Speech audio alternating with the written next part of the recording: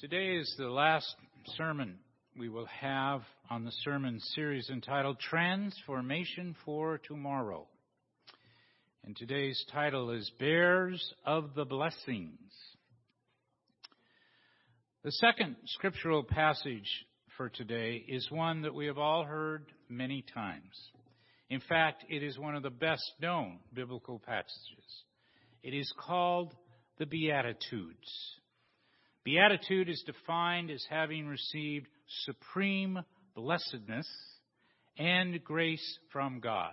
And because of that supreme blessedness and grace, to have exalted happiness. And because of that, Jesus speaks 8 Beatitudes. To fully understand them, we first have to take a look at the setting in which Jesus states them. By the time he gives the Beatitudes, his fame had spread far and wide. He had healed all kinds of diseases, and people were flocking to him. So to get away from them for a little while, he climbs a mountain with his disciples. He sits down in typical rabbinic style, and he begins to teach. His teachings, contained in Matthew 5 through 7, are called the Sermon on the Mount, and once again are a famous scriptural passage. The Sermon on the Mount is known to be the ethical teachings of Jesus, and many say it is the core of Christianity. The Beatitudes are an introduction to that teaching. In each statement, Jesus describes those who are blessed, those who are truly favored by God, those with the most justification to be happy, hopeful, and content. They are in a right relationship with God, otherwise known as righteousness. But in describing those who are to be blessed, Jesus throws a ringer to us. He surprises us. He does not talk about people we might think as being blessed, such as the rich, the powerful, the healthy, the carefree. Instead, he talks about the poor, the afflicted, and the mourning. And they are at the top of the list of those who should be blessed. Instead of ethical teachings, the Beatitudes are more like a gift from Jesus to us. They are a demonstration of just who is to be blessed. A demonstration strikingly different from the conventional one that tends to describe those things that are blessed as material possession, gifts and talents. Instead, Jesus highlights not that which has already been given, but he highlights where there is emptiness, longings, hungers, and needs. Included in your order of worship is a printout of the Beatitudes in an insert. I invite you to take them out and follow along with them as I go along the sermon, but more importantly, take them home with you. Reflect on the words that are printed there. Jesus says, "Blessed are the poor in spirit, for theirs is the kingdom of heaven. Blessed are those who mourn, for they will be comforted. Blessed are the meek, for they shall inherit the earth. Blessed are those who hunger and thirst for righteousness, for they will be filled. Blessed are the merciful, for they will receive mercy. Blessed are the pure in heart, for they will see God. Blessed are the peacemakers, for they will be called children of God. Blessed are those who are persecuted for righteousness' sake, for theirs is the kingdom of heaven. Blessed are you when people revile you and persecute you and utter all kinds of evil against you falsely on my account." I'm sure you can tell these words directly contradict the conventional wisdom.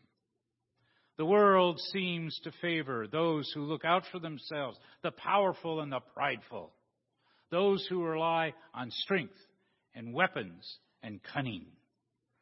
But Jesus says that divine blessing comes to those who do the right thing, even and especially when the odds are stacked way against them. To peacemakers in a world infatuated with war and intentionally caused dissension. To visionaries in a world that routinely persecutes prophets. To make this distinction clear, let's hear the blessing you might hear today based upon the world today. Blessed are the rich in things and self-assurance. Blessed are those untouched by loss. Blessed are the powerful. Blessed are those who are practical about righteousness and compromise it at every turn. Blessed are those who demand and exact an eye for an eye. Blessed are the crafty and the opportunistic. Blessed are those bold enough to make war. Blessed are those who, doing good things, receive many accolades. Blessed are those who, following Jesus, are widely praised and adored. So what do the Beatitudes mean in the living of our lives here today? Jesus is saying that we are to actually live the Beatitudes in every aspect of our lives. It is what he calls us to do to be truly blessed. In order to do this, I think, we have to overcome ourselves and overcome what the world would say we need to be blessed. We must understand that the Beatitudes are not just pious hopes of what shall be. They are not glowing, nebulous prophecies of what some future bliss may hold. They are congratulations on what is now.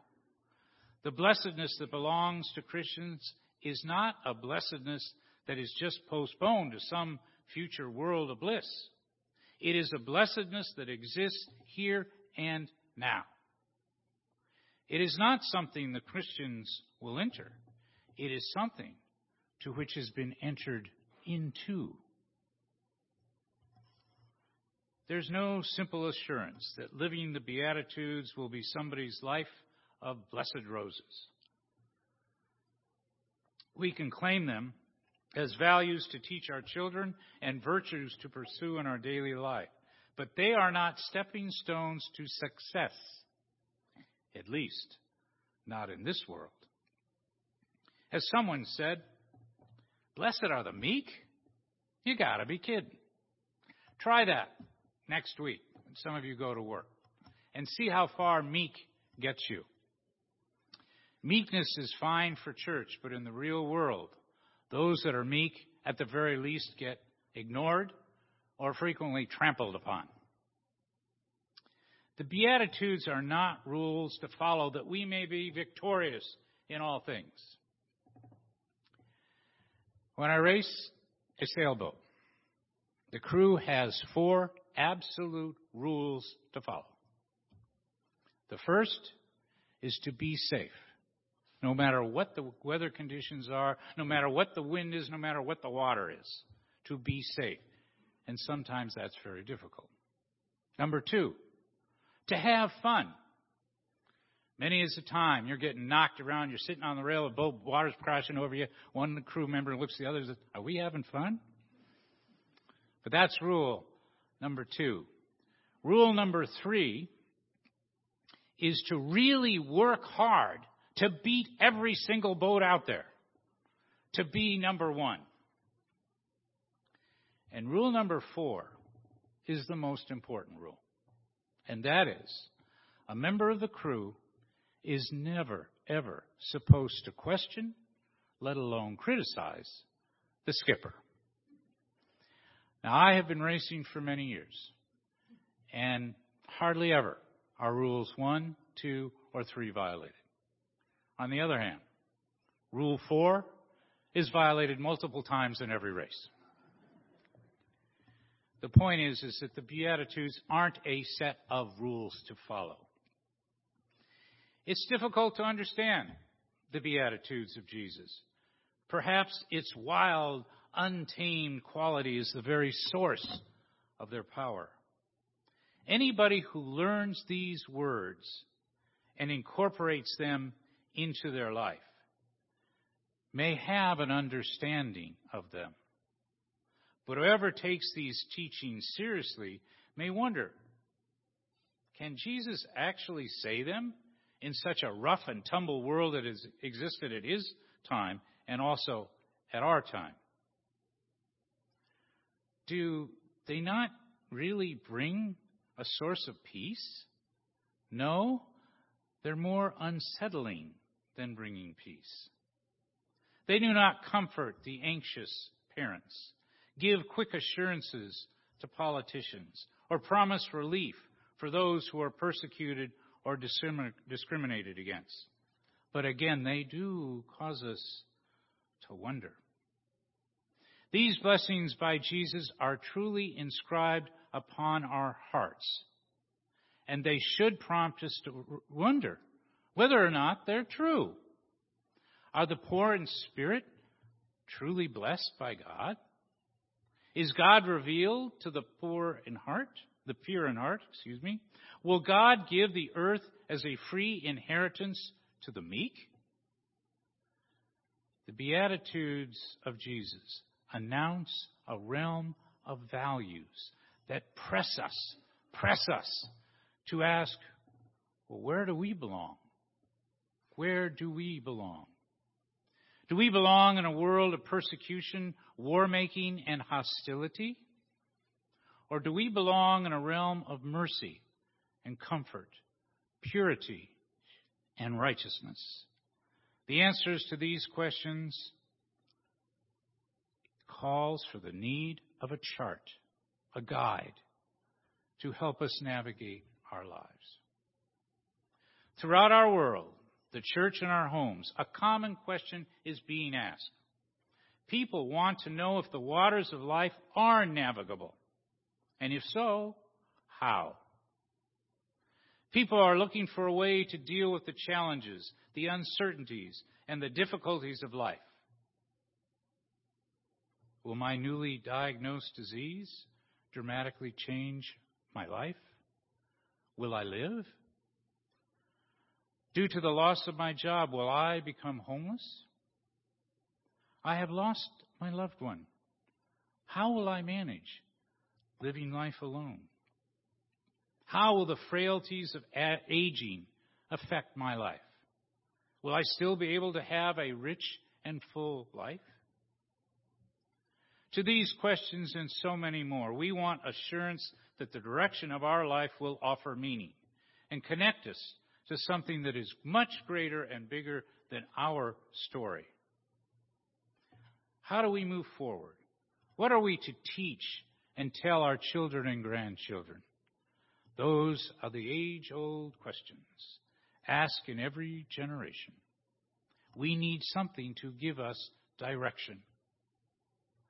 Now, most of us have been taught to navigate the waters of life through power, strength, accomplishment, and acquisition.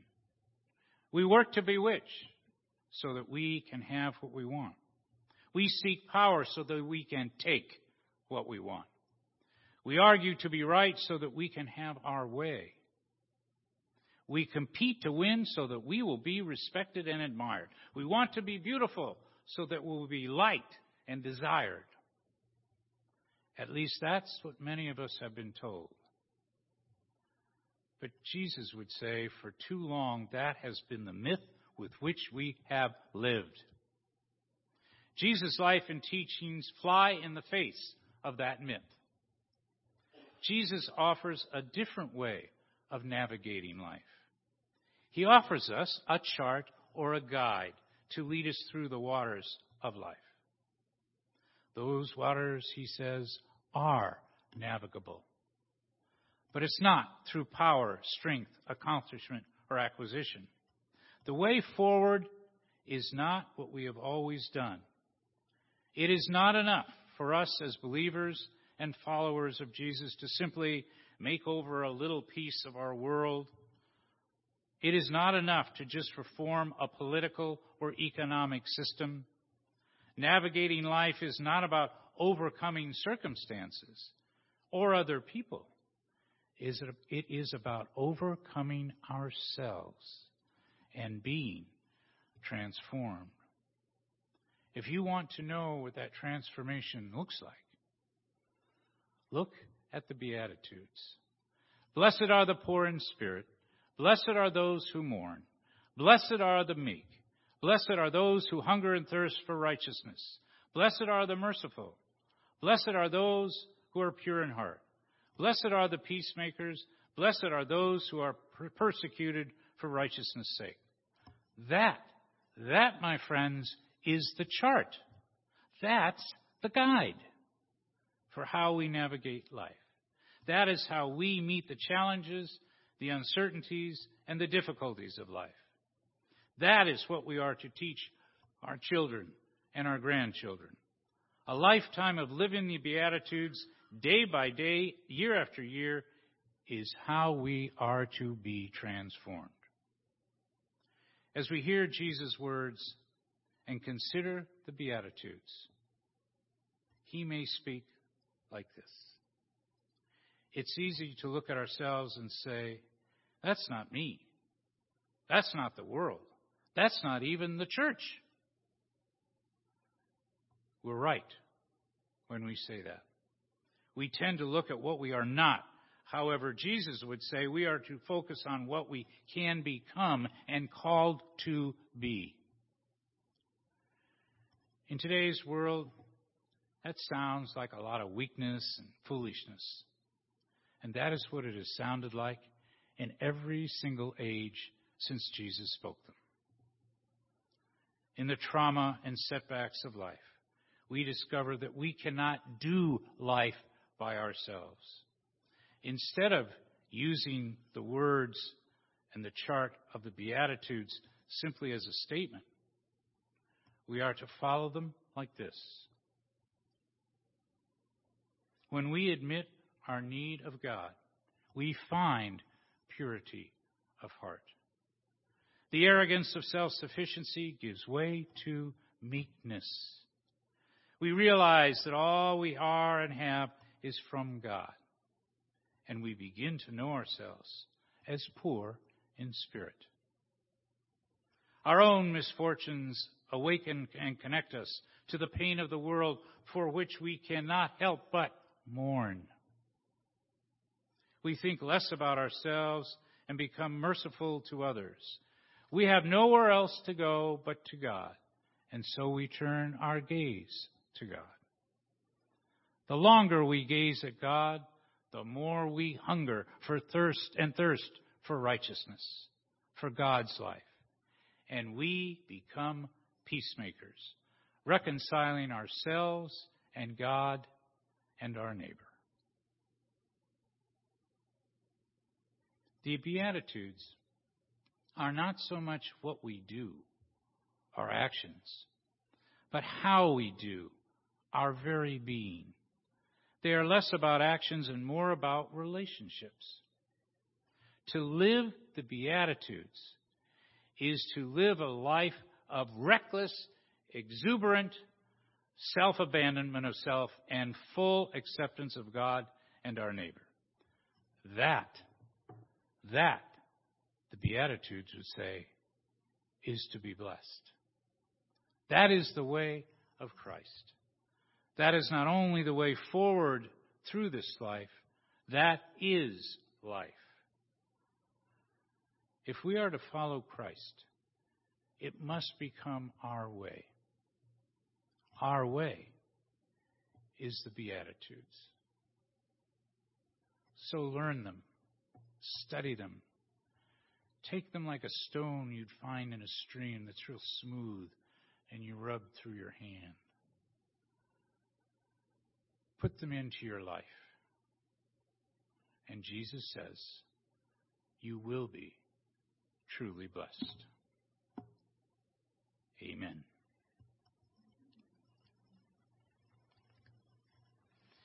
Now let us stand in body or in spirit and say the affirmation of faith.